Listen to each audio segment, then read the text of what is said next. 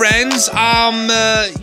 This is kind of like one of those emergency podcast episodes. We're recording this on a Monday, August 29th. I'm going to try and have this out like tomorrow because this is a very important conversation that has to happen. I'm joined on the podcast with Riley, our new evangelicals researcher, and also just overall badass person. And then I have Jay and Jonna from the Bodies Behind the Bus podcast. And there's a reason why I asked them to join me. And thank you guys, by the way, for making the time. I literally texted you. I think I messaged you, Jonna, at 10 a.m. I'm like, hey, any chance you guys could record a podcast today on this? And here we are trying to record. So thanks for making time. So I'm going to let you guys introduce yourselves in 1 second. I just want to kind of give the audience here. The reason why we're doing this is because as you're going to kind of hear, this episode is important because we're discussing Matt Chandler and some news that just came out with him really 24 hours ago. And we need to unpack this because we see this play over and over again in evangelical spaces. And I think it's important to kind of look at like what is said versus what history tells us. So we're going to dive into all of that. But before I do that, Jay and Jonna, do you want to introduce yourselves really quick? Sure. Hi, I'm Jonna. I'm one of the hosts. Jay's the other half of the hosts for the Bodies Behind the Bus podcast. And we're a podcast that is really birthed out of the desire for Acts 29 spiritual abuse victims to have a space to come and share their story. Because oftentimes in spiritual abuse situations, the narrative is driven by the toxic, abusive church leaders. So people are just disappearing into their pain and isolation without ever actually sharing their side. And we had our own experience in an Acts 29 church that really made us passionate about this. And we really wanted to share our own church's story, in particular, my story as a staff member under a very spiritually abusive, verbally, emotionally abusive pastor. And we had attempted to work our way up the ladder of Acts 29. I'm using air quotes, accountability. Yeah. But shocking, they are all autonomous churches. So the Acts 29 network didn't really want to get involved. But what we couldn't shake off is the fact that the current executive director of the Acts 29 network, his name is Brian Howard. He's actually listed in all the articles about what we're talking about today with Matt Chandler. He's taking the lead and running with Acts 29 now as Matt Chandler takes a step back. Brian was actually directly involved in our own church's story. So we realized pretty quickly there's nowhere to escalate this beyond us sharing it ourselves. And so from that came the Bodies Behind the Bus, and we've had an overwhelming amount of people write in with their own stories, and we're just recording stories like crazy, trying to just shine some light on some dark spaces. Jay, did you want to add to that? No, I think that was great, what Jonna said. And what started as an Acts 29, really to focus on Acts 29 stories, is really slowly starting to turn into multiple denominations and expressions of faith in white evangelical spaces. And so we're seeing a lot of similarities, especially in Acts 29 stories and SBC stories, which those two are closely affiliated. And a lot of churches have dual affiliations with the SBC and Acts 29. So, anxious to talk about this with you. Yeah, for sure. Can you, maybe either one of you, Jay or Jonna, can you kind of unpack Matt Chandler's role in Acts 29, just so the audience kind of has a grasp of why what's happening it actually has pretty big ripple effects? Absolutely. So Matt Chandler is the lead pastor of the Village Church, which is a multi-campus church based in Dallas. It's actually based in Flower Mound. It's been around, I think, 10 plus years, maybe even longer. And I mean, it's a large church. It's a SBC and an Acts 29 church, so dual affiliated. But Matt himself is a significant player, not only in the SBC and Acts 29, but he is the president of, he's the president of Acts 29, which Acts 29 itself is a global church planning network that really provides funds and resources for churches not only planted in the U.S., but all over the world. Matt's name is also Matt is also tied with Acts 29 all the way back to the days of Driscoll. So when Driscoll was the president and the co-founder of Acts 29, Matt was in that circle very early on. And when Mark was dismissed, Matt quickly took that leadership role. And I think he's been in that leadership role for at least 8 years plus as the president.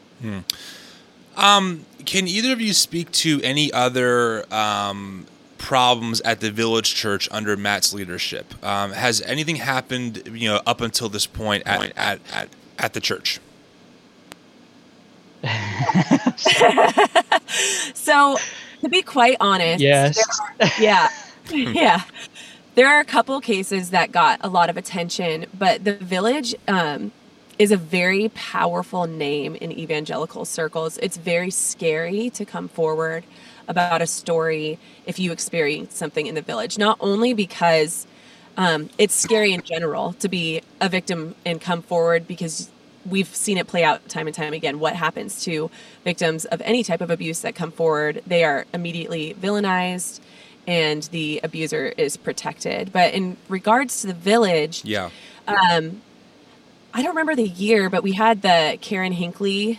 The Karen Hinckley story. Yeah, Karen Hinckley. I think it was, I'm not 100% sure. I think it was early 2010s, around that time, which was a story of a lady who, you can Google it, but her husband was looking at child pornography, and she wanted a divorce.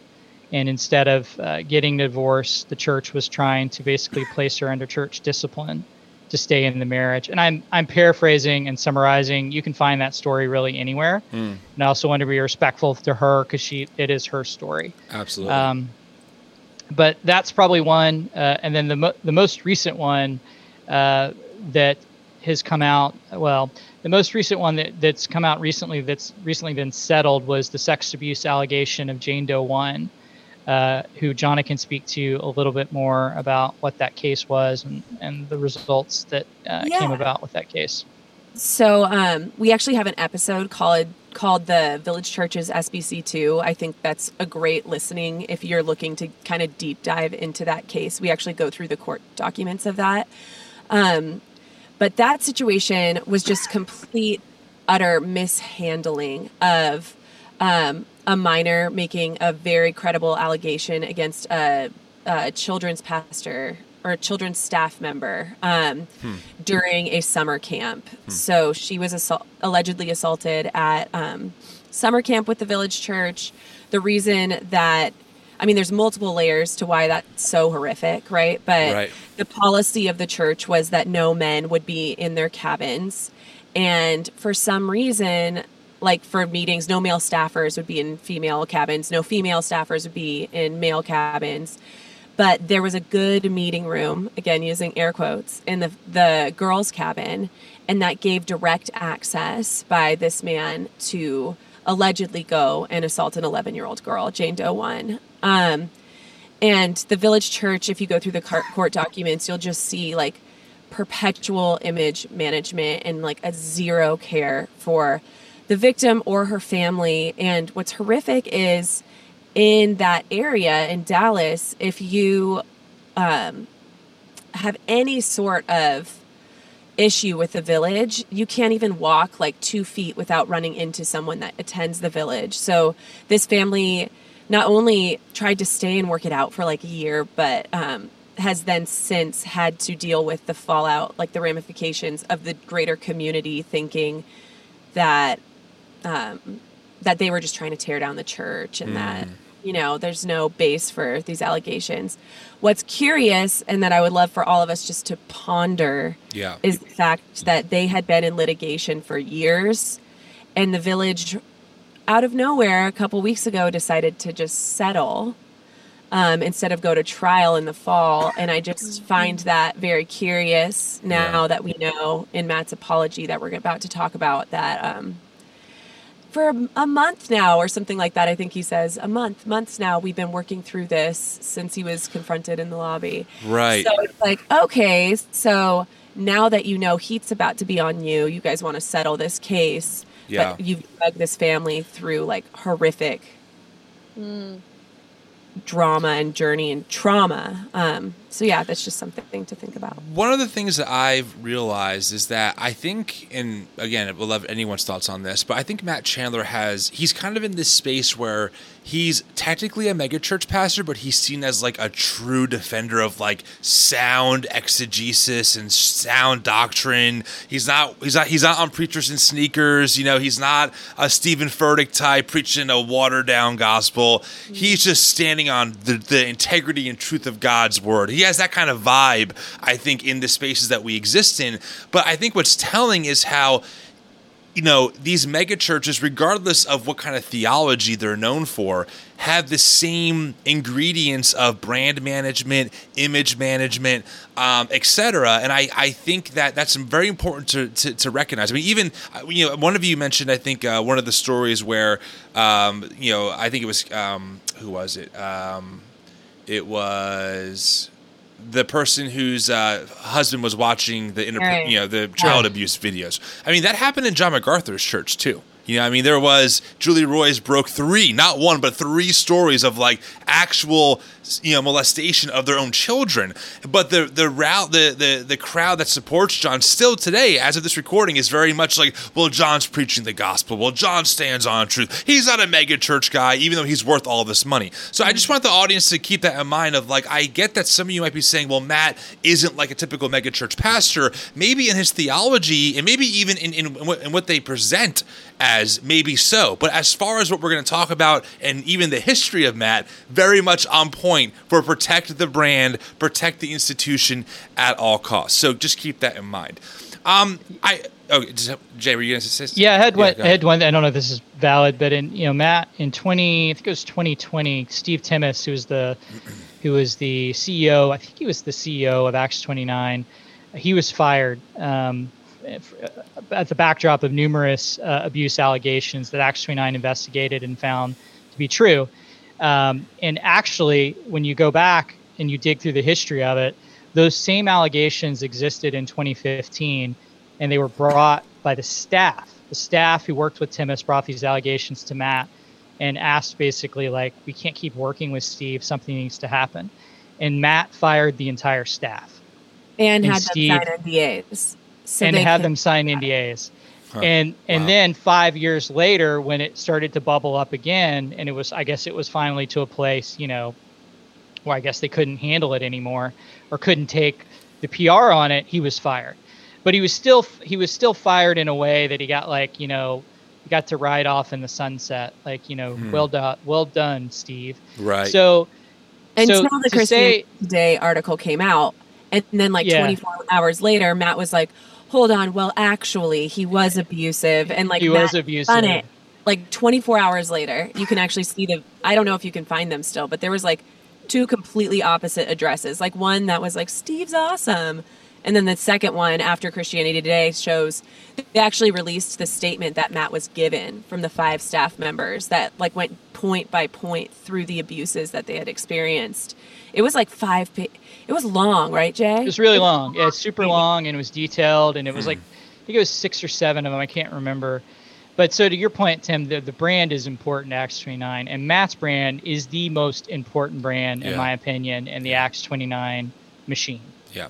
Riley, I've seen your jaw drop several times. I've seen your eyes get wide several times. Any just initial thoughts on everything that you kind of represent the audience in a lot of ways? Wait, I didn't know that the rabbit hole was this deep. So anything that you think you or the audience is thinking right now as we just unloaded all this on them?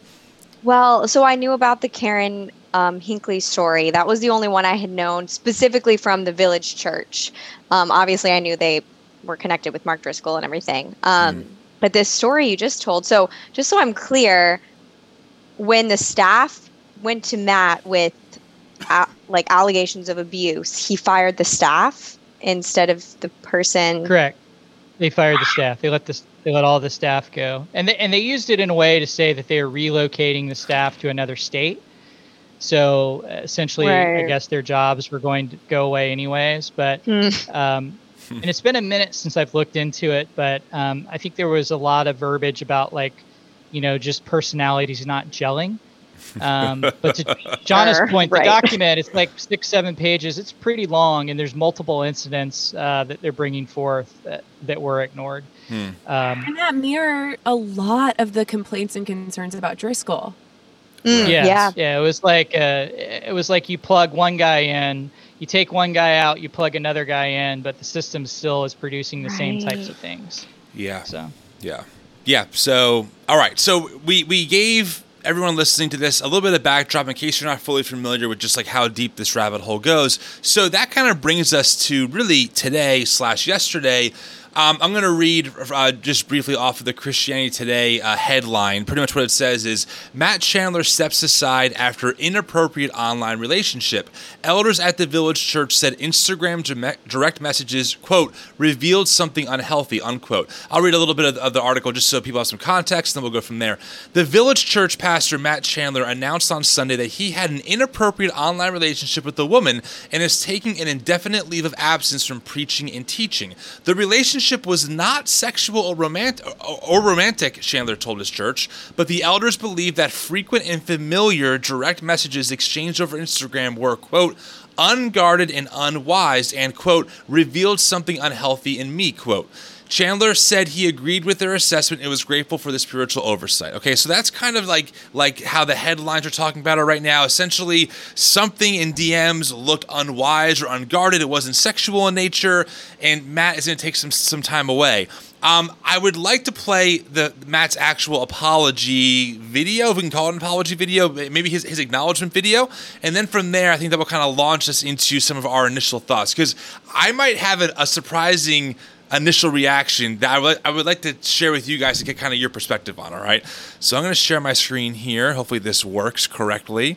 Share sound, check. Optimize, yep, check. Okay. All right. Well, hopefully you guys can see my screen. I can't see you, though. Let me just find you real quick.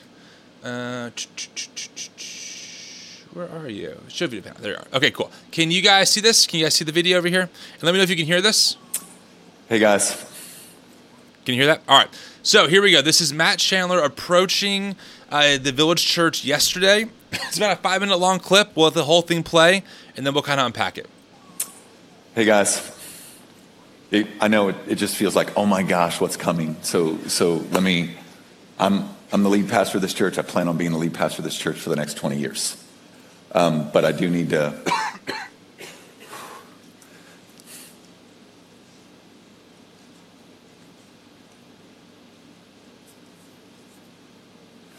It's harder seeing you. Several months ago, a woman approached me outside here in the foyer. She had some concerns for how I was DMing on Instagram with a friend of hers. I didn't think I had done anything wrong in that. My wife knew that. Her husband knew that. And yet there were a couple of things that she said that were disorienting to me. And so I immediately came into the room. I found Chairman of the Elder Board, Jason Swords, found Josh Patterson, other lead pastor, and said, this is what this person just told me. And then I went home. Lauren wasn't with me that night. I told Lauren, this is what was said to me tonight. From there, the elders began to look into, because that's what they're supposed to do. Because we cannot be a church where anyone is above the scriptures and above the high heavenly call into Christ Jesus. And so they looked into the conversation between me and this other woman, and they had some concerns. And those concerns were not that our messaging was romantic or sexual. It was that our conversations were unguarded and unwise. And because I don't ever want there to be secrets between us, the concerns were really about frequency and familiarity. We believe in brother-sister relationships here. And yet there was a frequency that moved past that. And there was a familiarity that played itself out in coarse and foolish joking. It's unbefitting of someone in my position as a lead pastor. And as an elder, I'm held to a higher standard and fell short of that higher standard. So the elders have decided, and I think they're right, that my inability to see what I was in probably is revealing some unhealth in me. And I don't know if that's tied to the pace I run or the difficulty of the last 6-7 years, but I agree with them. And so in their grace to me and my family, they've decided, and again, I think they're right, to put me on a leave of absence, starting immediately from preaching and teaching at the village church. And if I'm just really embarrassed. Feel stupid. Thank you. Feel dumb. Feel like I'm embarrassing my wife and kids. Putting a ton of pressure on our staff. Feel like I've fallen short for you. And you might even be hearing, you might not be a Christian, you might be hearing me saying this like, what the H? But the Word of God holds me to a certain standard. And I need to live into that. And I fell short. And man, I'm apologizing to my family, to you, to all involved in this situation. And some things I love. I love that our elders engaged at the level they did. You know how easy this would have been to make it nothing and just let me not address whatever this is? Super grateful that the elders have loved us and walked with us the way that they have. Super grateful for you. I'm super hopeful for what's to come in the future. But I need to breathe. And that's both discipline and development. And so, man, in time, forgive me. I love you. Eager for the other side of this, whatever God has for us. And so let me pray for us, and then Josh will step in. Okay. All right. So that is the 4.5 minute long apology. Now, I want to just be able to share open and honestly here, if I can. When I first read and saw that, I thought to myself, like, is this really accountability happening, right? Like my first impression was, man, he seems real remorseful. It seems pretty open and honest. He's coming under the submission of the eldership, which is, I mean, we always, as new evangelicals, we're always advocating for accountability, right? So I want to be really transparent about that. We're always saying, like, the problem isn't that people do dumb things. The problem is that people don't repent and turn and go the other way, right? So I'm like, okay, maybe this is like a different situation here, you know, where like maybe Matt's like, hey, you know, frankly, I fucked up. I made a major boo-boo. And I'm going to submit myself to the process and fall under discipline here and be removed during this time in hopes that I get help and get healing. That was kind of honestly, my first take. Like, you know, I mean, I've seen worse apologies. I've seen no apologies, right? That sound like apologies. But on the surface, it sounded like Matt was really sincere here. And in a way, I got to be honest, I still think there is some good of like the eldership board came under, you know, or the elders kind of took over and there's some process happening as far as we can tell. But then I thought about, and this is where, again, I would love, as I'm talking, just take some notes. I would love reactions. Then I thought about, you know, evangelical history. And I thought about just like how the brand management is so good, right? Where and unfortunately, it's made me cynical of what might really well be a legitimate, remorseful Matt Chandler. But at the same time, given his history at Acts 29, what we just unpacked, the brand, all that stuff, I'm like, I don't know. And the other thing I want to mention that I really am struggling with is these so-called inappropriate text messages that weren't sexual, that his wife knew about, that her husband knew about, but that a third-party woman approached him in a lobby, and he says they were disorienting to me. So, you know, one of the dangers with this is that people like Matt, they are truly masterful communicators, right? They don't get well known because they can't communicate really well or they can't, you know, communicate their thoughts clearly. And I really feel like something smells. And I hate to be cynical. I want to believe that there's some good maybe, you know, happening here. At the same time, though, my antennas are up. And it's something smells worse than what he's telling us how it smells.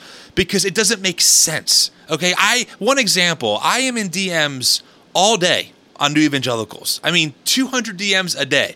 I'm in conversations with women all the time, okay? My wife knows about them. And I don't think anyone who looked in those DMs, in fact, people have access to those DMs, not just me. No one has approached me and said, hey, Tim, this wasn't sexual, but whatever you did here was wrong. And I go, oh, that's disorienting. I never saw it like that. You know what I mean? Like there's always been transparency on our end. So I can't fathom, besides it being some kind of sexual content masked in joking, right, or sarcastic, I can't fathom what is actually happening here. So those are my initial thoughts, and I would just love the panel to just fire back and tell me how it's dumb I am, how I'm being taken here, or maybe how there is some truth, and that's what makes this so difficult. The floor is yours, panel. Oh, man. Well, first, I don't think you're dumb, and I think that, so the part before Matt spoke, Josh Patterson spoke, who was the lead pastor. And then he spoke at the end too and gave a sermon. The whole thing is like 20 minutes, and it's actually interesting to listen to. The best way I can, this is the best summary that I can give that I think my initial reaction is, because I think Josh's part is very critical because he really sets the tone. He uses disorienting as well, but he also is setting the tone of like, hey, like we're all in this together, we're all sinners, and then he ties it off at the end of basically being like, you know, using scripture to invoke an emotional response to say, you know, who's going to cast the first stone here? God's working in all of us. But what I would say when I listened to it, I thought of one thing. I thought of 2008 when we went through this historical financial crisis. And those who don't remember it, watch The Big Short. It'll explain most of it to you. Yeah. But essentially, we were told in 2008, because I was in the workforce, mid to late 20s, working, had a 401k. We were told that all this stuff had happened, and the people that caused it, the banks, were too big to fail. And because they were too big to fail, we had to give them money. Because if we didn't give them money, we were all screwed, right? To me, this is the Village's "we're too big to fail" speech. That something has happened, but we're all too big to fail because Matt's brand is too important, and there's too much at stake right now. There's too much at stake for all of us. So we need to pretend like this is what the right thing to do by bringing him off and putting him in discipline. But also remember, we're too big to fail because we're really keeping this thing afloat. We're the right scripture. We're the right brand of evangelicalism. We're the right version of the Bible. And that's the way that I took it. I took it as like, this is a master class of saying, remember who we are. John, I don't know. That was my initial thought listening to it. But what do you think? Yeah. Well, I definitely don't think you're dumb. Thank you. I think, I hope that there was I think all of us here hope that there was some semblance of, true conviction happening, right? Like, there is, a true desire to be a healthy leader, to make things right, to be modeling repentance. But I don't feel that that's what we got. I hope that there's that desire. I guess there's this weird part of me that still wants to give the benefit of the doubt. I don't know how that still exists in me, but it does. Right. And I think part of that is the goodness in humanity, right? We all desire to give the benefit of the doubt. But especially when someone's crying. Right. I want to give you the benefit of the doubt here, dude. Right. But one thing that I think you said that was really important is, as a woman, and Riley, I don't know if you feel this too, but right when he got to that point where he said he was confronted in the lobby by her friend, every part of my soul, in my bones, I just tensed up, because that is really, really scary to do. Yep. Especially in that context that we explained where Dallas, it's you can't walk 2 feet without running into somebody that goes to the Village and will literally go down with the Village. If the Village is caught in a huge scandal, they're going down with it. It's going to be similar to JMac. No questions. So the fact that a woman felt that concerned, that she came to her lead pastor, who is one of the most powerful forces in the young, restless, reformed, white American evangelical space, and confronted him to his face in the lobby, I'm that is not a coarse joke. The only other space, because they were so vague, we're left to speculate, right? Right. I have questions. I would love to break down what he even said it was actually, like line by line. But the only other thing I could see beyond it being sexual is if he was discussing personal details of potentially things that were going on with other members of the church with this person, like stuff that should have been confidential, or that he was making light of or jokes about potentially something even like the settlement or something like that, where it's like, this is so inappropriate that he would even be joking or think it was funny or acceptable to speak in that way. But was it? Go ahead, John. I'm sorry. No, I was going to say to you, John, and anybody really, Tim or Riley, wasn't it also problematic that if he had these types of allegations or something happen that was inappropriate, I kept thinking, why is he even speaking? Why is he given a platform to give his narrative of the story over anyone? He really shouldn't be speaking at all, in my opinion. Josh should have come up there and said, this is what happened. We're going to remove him, and we're going to here are the steps that we're taking. But it was almost like he was given a platform to not only plead his case, but because he is such a powerful speaker, and he is. I've heard him speak personally. I've attended his churches in the past and heard him speak. And because he was given that platform, he got that room. He got that room's emotions and guts and hearts there. And so you're with him in it. And that's kind of how he draws you in, like you're there with him. And you do get disoriented, right? Because you think, which side is up? Right. In that setting. And that's the correct way to use disoriented. And I feel like, personally, he should never have taken the stage. That position of power immediately made me think there's something bigger to this than just inappropriate text message or DMs. What do you think, Riley? Oh my gosh. Well, when Tim first sent me the article this morning, I was so confused because I saw just the headline of it, and it was the article from ChristianLeaders.com. And I just saw the headline. It said, like, Matt Chandler steps down for inappropriate messaging. And I was like, oh my gosh, here we go again. Like, I know what this is about. And then I clicked on the article, and I was so confused because in this article specifically, there wasn't a whole lot of information. It was literally just like, he was texting a woman, they were joking, now he's stepping down. And I was like, what kind of like purity culture shit is this? Like, and at this point, like, evangelical churches almost don't surprise me with like just the bizarreness that they do. And I'm like, maybe, I mean, there has always been this weird purity culture thing of like, you can't text someone of, the opposite, sex or whatever. So like, I was like, maybe this is so weird. Like, we have people like John MacArthur who are still in leadership and power after actually protecting pedophiles. But then like Matt Chandler loses his platform for like texting a woman. Like, I was so confused. And then I started like kind of digging around more, and I was like, okay, there's obviously way more to this story. But like my initial reaction was just like, I don't know how to feel about this. If this is just literally just purity culture bizarreness, and then obviously at this point, like, I definitely think there's way more to this story.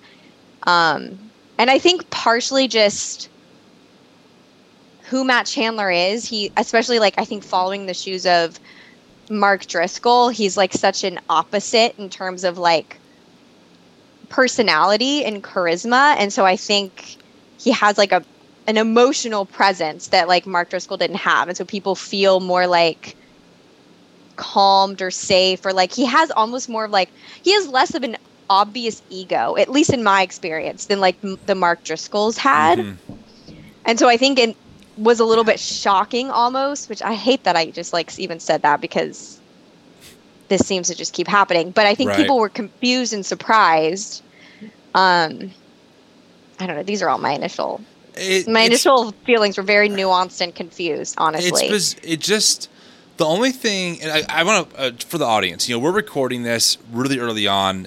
in this process. So we are forced to speculate based on what the village church has given us, okay? So that's part of what we have to do, but we also have to use wisdom and use our own history and knowledge of how big evangelicalism operates, right? I think about Brian Houston recently, how that all went down, how it was kind of over time, more came out, and how we just see this over and over again. One of the things that I'm really trying to get inside of, like, what's the best case scenario? And one of them would be maybe Matt and this woman were consensually having DM conversations like daily, and this person, this third party, was like, Matt, you're on a path to like some kind of emotional affair. And he's like, oh my God, you're right. I didn't even think about it like that. So to be extra cautious, I'm going to go to the elder board. And the elder board's like, yeah, to be extra cautious, we're going to have you step down and like make sure that what could have happened never actually happened. I mean, that's like my best case scenario. Like, why wouldn't you say that? Well, that's what I was getting to, but like, Right. again, like, why wouldn't you just be transparent about it? And I do have the transcript of that 5-minute conversation, 5-minute confession, so we could go through it like line by line. But some of the wording just is really suspicious. There was a familiarity that played itself out in coarse and foolish joking that's unbefitting of someone in my position as a lead pastor. Yep. And as an elder, I am held to a higher standard and fell short of that higher standard. So was it that you were cursing? Because even in the apology, he couldn't say hell. What the H? So Matt, did you say what the hell in the DM conversation? And like, that's the big boogeyman here. It doesn't add up. So here's what's so uncomfortable. Like, I don't know. I don't know how else to explain it besides it makes me very uncomfy. Is the vagueness but weirdness in that line that you just read. Right before that, he says, he says something about, we really encourage brother-sister relationships. We believe in Right. brother-sister relationships here, and yet there was a frequency that moved past that. What the heck is that? Like, I have a brother. What does that mean? Right. And when do I move past that with my own brother that's familial? Like, Right. what? That's Right. freaking weird to Right. say. And like, I joke with my brother, like, some of the most joking that I do in my life happens with my brothers. So that's where it's like, a coarse joke. The only thing I can think is that there was sexual content to that joke. Yeah. Like that, unless it was racist. It's like there's like very few options where that is something that fits in the category that he is describing here. And so I'm just very uncomfortable in general, but Yeah. felt like he all but said I had an emotional affair with someone, right? It Yeah, felt that definitely. way, Right. but then he made sure to say it wasn't sexual. It wasn't like a. Did he say an affair? He said something. romantic. Wasn't romantic. Yeah. So that's what's like. Then what was it, Matt? Yeah, what he says It is, doesn't make sense. and those concerns were not that our messaging was romantic or sexual. It was that our conversation were unguarded and unwise. And because I don't ever want there to be secrets between us, the concerns were really about frequency and familiarity. That you wouldn't have with your own brother or sister. This is Yeah, go ahead, Jeff. The secret stuff is total crap and garbage because with the Jane Doe settlement, they released a statement to their members, basically saying that the alleged victim, that those allegations, that basically he was innocent. Essentially, I'm basically saying, hey, it's innocent. We reached a settlement, and everything's good. We're all good. We're safe. But behind the scenes, that's not what happened. I mean, they did reach a settlement. But, he was convicted. Eventually, those charges were dropped. You can read the court documents on why they were dropped.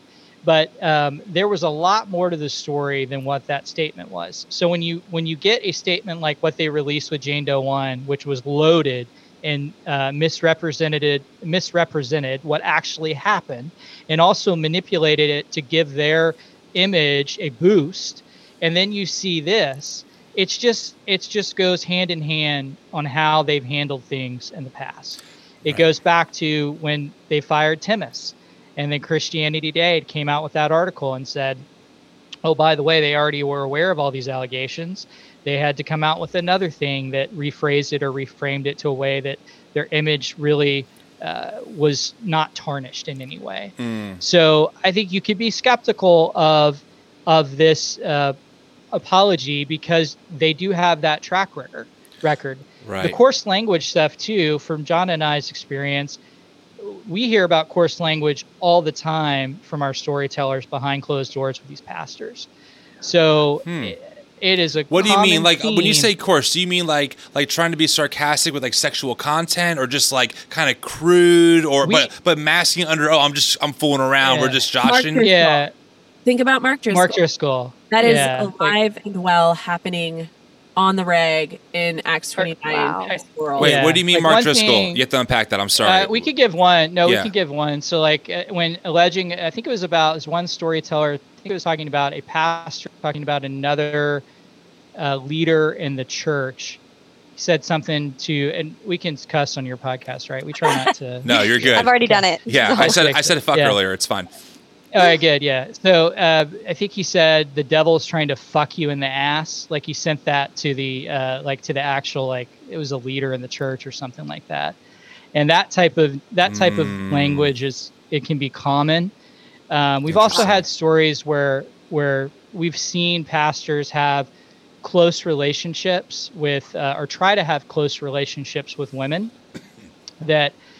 Nothing physical happens by any means, but even the type of a relationship they have could be disqualifying. In my opinion, is disqualifying. Not could be, is disqualifying. And so I'm just saying, like, that stuff is there. It was there with Driscoll. It never went away.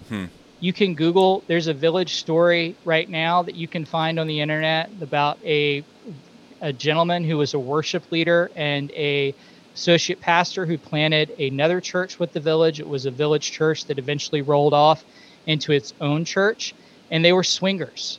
They were swinging with each other's wives, and they were grooming people in their community group to join them. And that you can find it. It's on all the blogs, and nobody knows about it. People are like, "What? I probably never heard of that." And so all that to be said is that when John and I see this, our first my gut reaction was, I'm glad he stepped down. I'm really glad that he stepped down. And then my second gut reaction is, but what's the truth? Right. And we need it. Yeah. Because we owe it to not only the lady he was talking to, but the lady that confronted him. Yeah. And we owe it to Jane Doe's family. We owe it to Karen Hinckley. We owe it to the bodies that have been destroyed at the Village. We owe it to them. And that's what I'm waiting for. It seems like one of those things where there's smoke, there's fire. That's just kind of how it feels, right? And like you said so well, Jay and Jonna, the branding is so particular. The wording is intentional, and you have to put it like this: if Matt Chandler oversees Acts 29 and the Village Church, whatever happened between these so-called innocent DMs that were, beyond a brother and sister familia relationship, I'm assuming what that means is, hey, if the other person on the other end of these texts ever released them, it would destroy our church in Acts 29, right? Yeah. It wouldn't just be like, Matt said fuck, right? Or Matt said shit or something. It would be like, no, this is highly inappropriate behavior for the standards that Matt claims to be living by and teaching others to live by, right? That's I have to say, or have that assumption of like that it's something on that level that would cause this to happen. Yeah, I think because like Tim, you were mentioning like best case scenario, which I kind of was trying to think through today as well.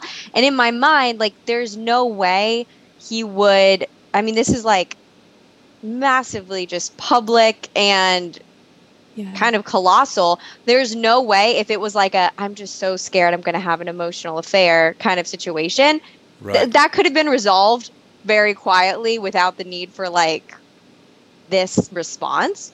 And I'm very grateful for this response. This is like definitely what needs to be happening. He needs to step down. But if there was a quote best case scenario, this would not be the response, which is why it makes me think there's so much more that's not being said. And I think it's really important for us to like take a moment for a second and think about, none of us are on the elder board at the Village, so we have no idea how it runs. But like a normative structure within Acts 29 goes back still to the roots of Driscoll, which most people kind of have some grasp because of Rise and Fall of Mars Hill, how that played out in that elder board setting. Right. That is still very normative in the Acts 29 network and still very much discipled into their pastors from the network. So they have like pastors conferences, they have cohorts. They're very much all up in each other's business, all these pastors. So for anybody wondering, like what I'm speaking to is the lead pastor runs the ship. So they're on the elder board as well normally. And again, I don't know if this is 100% what happened at the Village. Right. But like we have pastors, a phrase we hear commonly is like a lead pastor will say something like, the elders are there to say yes. The elders are there to basically carry out his mission. Right. So you're not going to have an elder board that most likely Matt Chandler is the lead deciding voice on, have him step aside just because there was like a maybe weird conversation that happened in a DM. Right. Like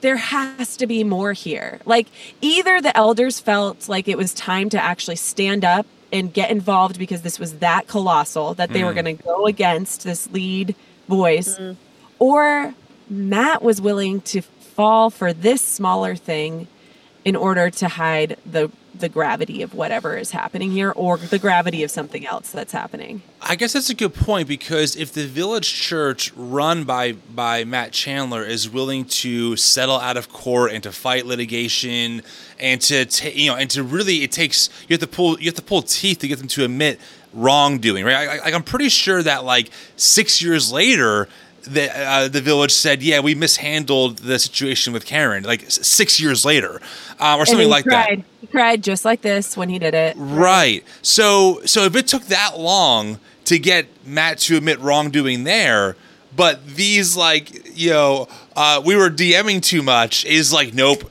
public, you have to step down, eldership, disciplinary process in effect. Again, I don't want to sound like fools in a year from now when we find out it was no big deal, so to speak, right? But hopefully it was no big deal. Hopefully. Right. Right. That's what I'm saying. Right. Hopefully there's nothing here and we all look foolish, honestly, because but again, I want to be clear to the audience. The reason why we're unfortunately thinking this way is because all of us are either I think we're all former evangelicals in some way, shape, or form. And we've been on the inside and we've seen this merry-go-round happen not like once, not twice, dozens of times. And also, the Village Church has a track record of hiding stuff. So we have to take that into consideration as we think about this going forward. Yes, and unless things have changed, the most recent version of the membership covenant that I was aware of actually has NDA type wording in it. And if you read the book, A Church Called Tove by Laura Barringer and Scott McKnight, great book. Mm-hmm.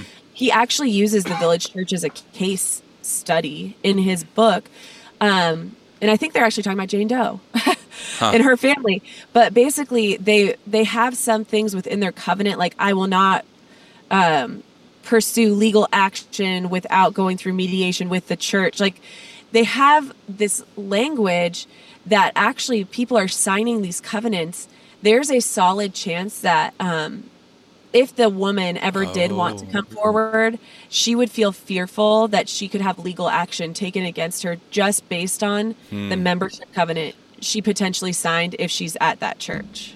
Wow. And maybe that's why that third person then stepped in. I mean, again, we're really speculating here, but it's very likely, or it could be a possible scenario that like this person's friend is like, well, you feel trapped because of whatever you signed. I'm just going to talk to Matt directly and call this shit out, frankly, right? And that's a way to circumvent this potential legalese that is baked into these like covenant contracts where, Jane Doe in this case is like, I feel like this has gotten unhealthy, right? But I can't say anything or blow this up because of the potential legal ramifications of going against a massive church and also the brand of Matt Chandler. So maybe, again, speculating, but maybe her friend's like, fine, I'll do it. I'll blow the thing up, and then here we are.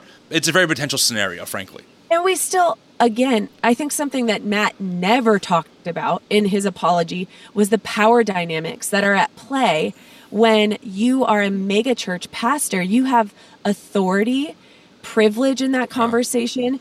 You have trust in that situation, regardless, even if she doesn't go to the village because of who he is as a pastor. He brings all of those things in.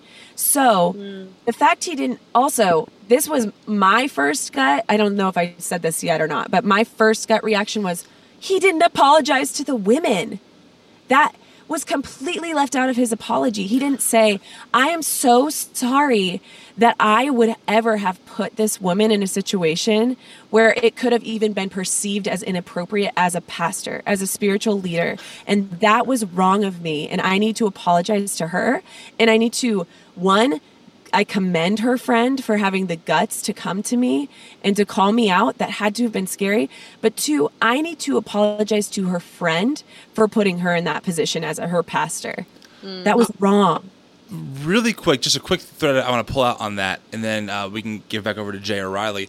But that's a great point, because Matt is a patriarchal, men lead kind of dude, and yet so either way, even if he feels like the woman contacted him, in his worldview, he's still the man and the leader who has to set the tone for things, right? Yes. So either way, he's on the hook for however far these conversations got in his own quote unquote biblical worldview perspective of how the world functions. And he really didn't take any ownership of that leadership position, and how really he didn't live up to his own expectations and ideals that men lead, and that men are the ones who are most responsible because we're the big strong leaders that have to just lead the world. And yet there was none of that. So that is a really great point to pull out. Yeah, I was just going to say, Josh Patterson ended up speaking for the women, to basically saying, again, I'm paraphrasing, that they didn't want to speak or share their story at this time. And again, I always have heartburn when I hear these men talk for women, because just from our experience, time and time again, the narrative on women is so bad, and so it not only discriminates against them, but it's unchristlike in how they talk about, how women are perceived and talked about behind closed doors. So when I hear that publicly, I immediately, my antennas go off to say, man, there's something more here too. Right. I think about it when I personally, to Jonna's point, when I personally heard his apology, my first thought was, if that apology, we'd probably, that apology first needed to happen to both of those women that he offended behind the scenes, and hopefully that it did. But then if he did have an apology, I don't think that he needs to say it from the stage. And I don't think it needs to be addressed in a way to where his name and narrative, when I heard his apology, it's almost like he's this fallen man, like we all are, and we're all weak, and he's got to build up and be strong again. And we need to support him to do that. And when I heard that apology, I was like, that is not Christ-like. Christ was always emptying himself in all power dynamic situations. He was emptying himself, and that was not present on the stage. It was a turn to say, I'm the victim. I think at one time he said, maybe my pace that I keep up with, whatever the hell that means. Right. That was bothersome. I don't know what the pace means, but great. Maybe you should slow down. Maybe you shouldn't go to, like he did recently. He was at a conference with Mark Driscoll. Yeah, TOSU. TOSU's digital conference. Yeah. So there's a lot there, but the women part really bothered me when Josh brought that up. And I would say the part that Josh said at the end was probably the one thing that gave me the most, distressed me the most. And the way that he put scripture in there to elicit an emotional response and take us on this journey to where Matt needs Christ, we need Christ. Christ is so gracious, which are all great things, but never really acknowledging the fact that somewhere in this narrative, Matt has hurt someone. Right. And instead of focusing on how we make that person whole, we're focusing on Matt's development. And Right. the way that they move that narrative along with Scripture is very concerning, because it's almost like an us versus them mentality now, where we're all circling the wagons. We're going to work together. He at some point said something about like people, we're going to give this narrative over to people and people are going to say things about it. And it still hides the truth. It still is not being emptied of the situation to really want true repentance and remorse and growth. And that, to me, that last part is very concerning and is very problematic. And if people have not listened to it, I encourage you to listen to Josh's beginning, Matt's apology, and then Josh at the end. It personally gave me chills because it felt calculated and planned, in my opinion.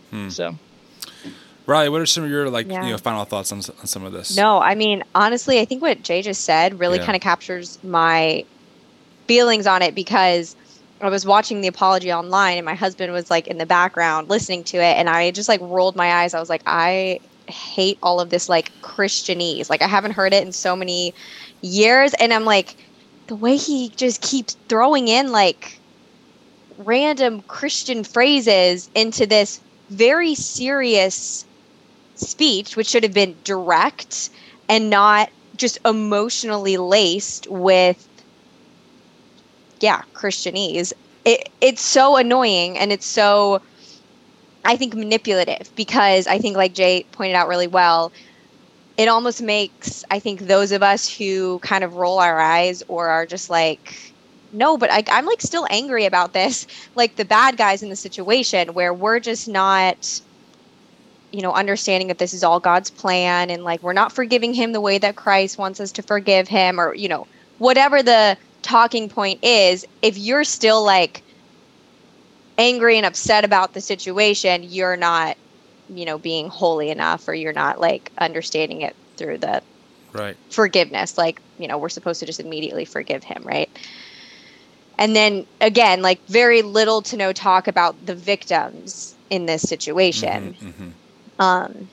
So that was just something I've been thinking a lot about, is just this whole like, well, this is all part of God's will, and like we all make mistakes, we're all sinners, like we're just all, I think that even that may have been actually a line, or maybe it was something on Twitter that I saw, but just about how like we're all sinners, so like we should just forgive Matt.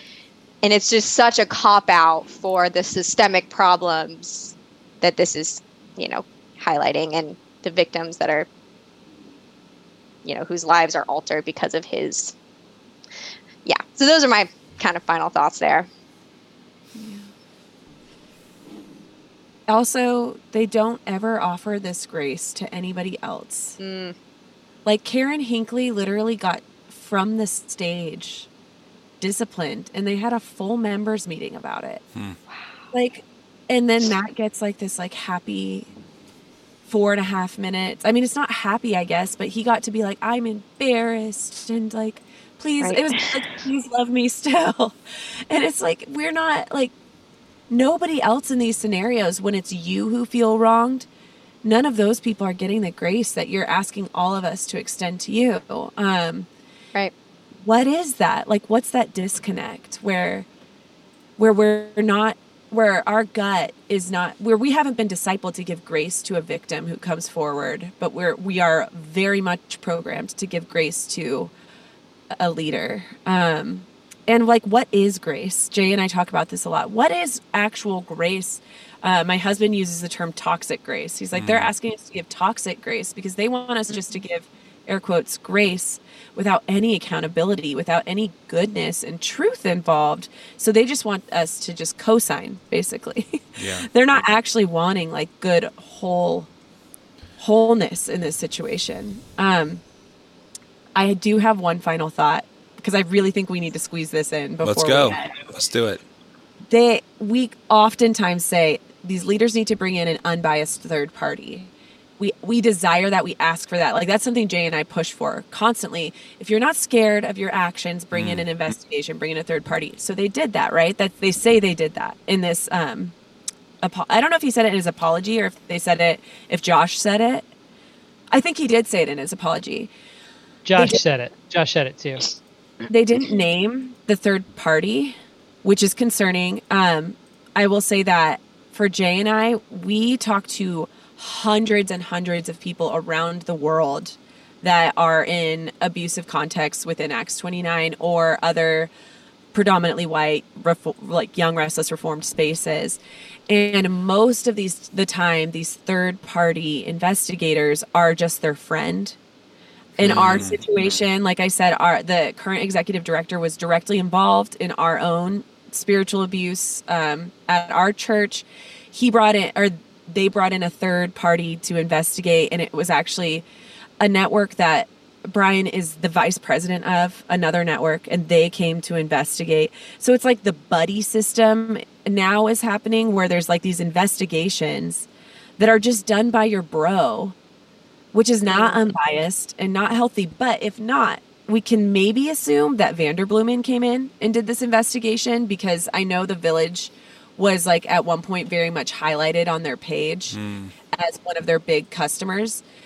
I don't know if you guys have followed the Andy Woods Saddleback controversy at all, but basically, I think Julie Royce did an article on this as well. The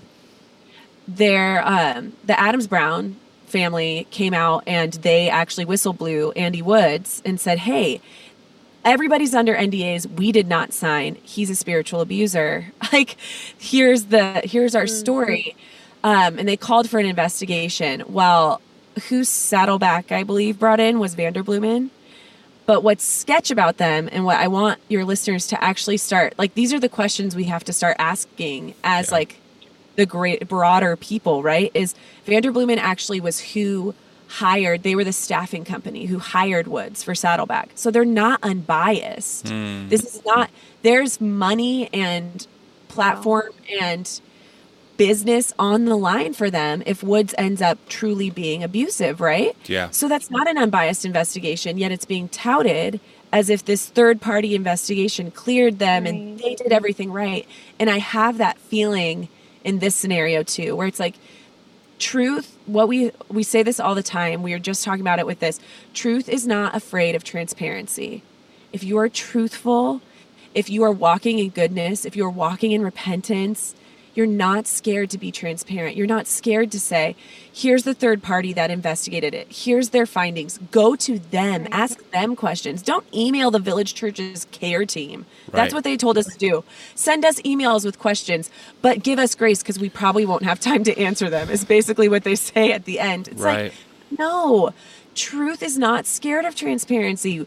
If you had a third party come in, have them be the ones making this announcement. Have them be the ones that are saying, this is what we found. We're open to questions. Like, let's heal together. Let's pursue goodness and truth together. That's not what we're seeing in this scenario. That's not what we're seeing across broader, predominantly white American evangelicalism. And it is causing ruptures in lives. It is closing churches. I don't know where you guys are at, but I know Jay and I think Tim, like, none of us are in a church right now, right?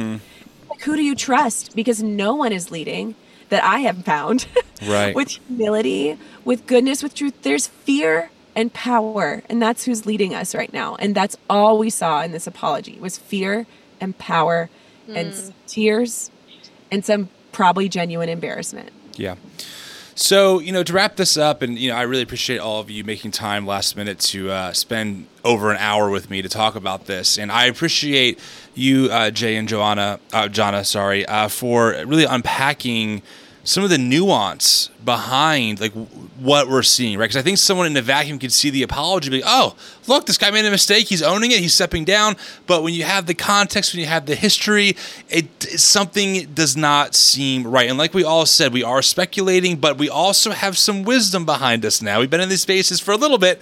In my life, I've been an evangelical my entire life, so I've been around the block once or twice. And I truly hope that my suspicions are totally invalidated, that it turns out it was them just being over the top cautious, and that, Matt really is like, oh my God, how could I even get this far, let alone, what could have happened. I hope all that we said on that side truly is the truth. I mean, I think that sometimes people think as new evangelicals that we just want to burn down people and just destroy them. That is not the goal here. We simply want accountability. Like we always say, that we understand that people are not perfect. No one is perfect.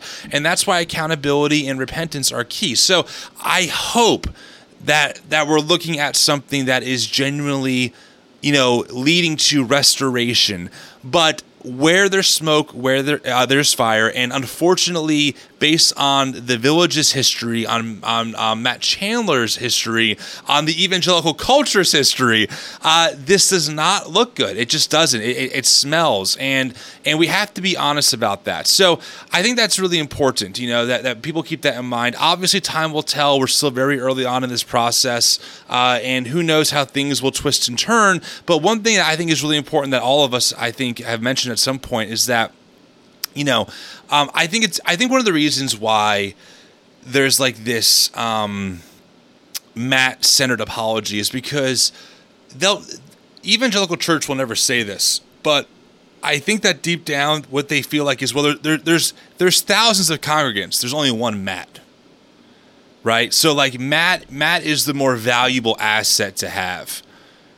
Because Matt is the speaker, Matt's the visionary, Matt's the brand, Matt's our fearless leader. So we have to really protect him and his heart at all costs. And if that means disparaging a victim or two, or not telling the full truth, or making people sign NDAs, that's just what it takes to protect our major asset, which is Matt Chandler, or Mark Driscoll, or Brian Houston, or Bill Hybel. I mean, you can go down the list time and time again. And I think we have to be honest about that. I think one of the reasons why a lot of us want a different way forward that is not so hierarchical with the CEO pastor model is because it puts people in really unhealthy positions, and it turns them into villains. I think one example of this is something that struck me during the Rise and Fall of Mars Hill podcast is that the early Mark Driscoll wasn't who he is now. The way he's talking, you're like, wow, he sounds like he has good motives. And then this power thing happens, and then this villain becomes Mark Driscoll, where the whole world's against him. So I think that we have to be honest about the deeper issues here of what is exposing this part of people and really feeding it more than the humility, and we're in this together, and sense of we're all part of the family of God, so to speak, as Jesus people. What does that mean? How do we shake hands and really be a family and not say weird family things about how my relationship was beyond familial language? I don't know what the hell that means, Matt, but I'm just saying that is where I think about this. I think that's important for us to recognize and to think about as we move forward as maybe ex-evangelicals, new evangelicals, just Christians, however we want to label ourselves. How do we move forward that doesn't include unhealthy power systems like this that become brands over people instead of people over brands and systems? That's kind of my final thought. On that note, I want to thank everyone for making the time. And audience, thanks for hanging in and listening to this hour-long episode. Really quick, before we wrap up, Matt and Jonna, where can people find you? I mean, you have a podcast. Where's the podcast? I called you Matt. Sorry. Jay. I know. Thank you. Sorry. Yeah. I'm so sorry. Jay, I did that. Yes. I did that to Riley as well. One time I called her Allie because we were doing an Allie Stuckey response video. And I'm so sorry. All right. Anyway, so Jay and Jonna, where can people find you online? And go ahead, plug away. Anywhere that you stream podcasts, you can find the Bodies Behind the Bus podcast. We are most active on Instagram. Sometimes we'll do lives over there. And then you can always email us at connect@bodiesbehindthebus.com if you have a story you want to share. Also, we launched a nonprofit a few months ago called Sacred Wilderness, and it's to connect victims of spiritual abuse to therapy or counseling. We help try to fund that because oftentimes people don't have the funds to get the help they need. So if that's you, or if you're interested in supporting that work as well, you can find us on at sacredwilderness.org. Awesome. All right, friends, thanks for being here. We'll talk to you all next time.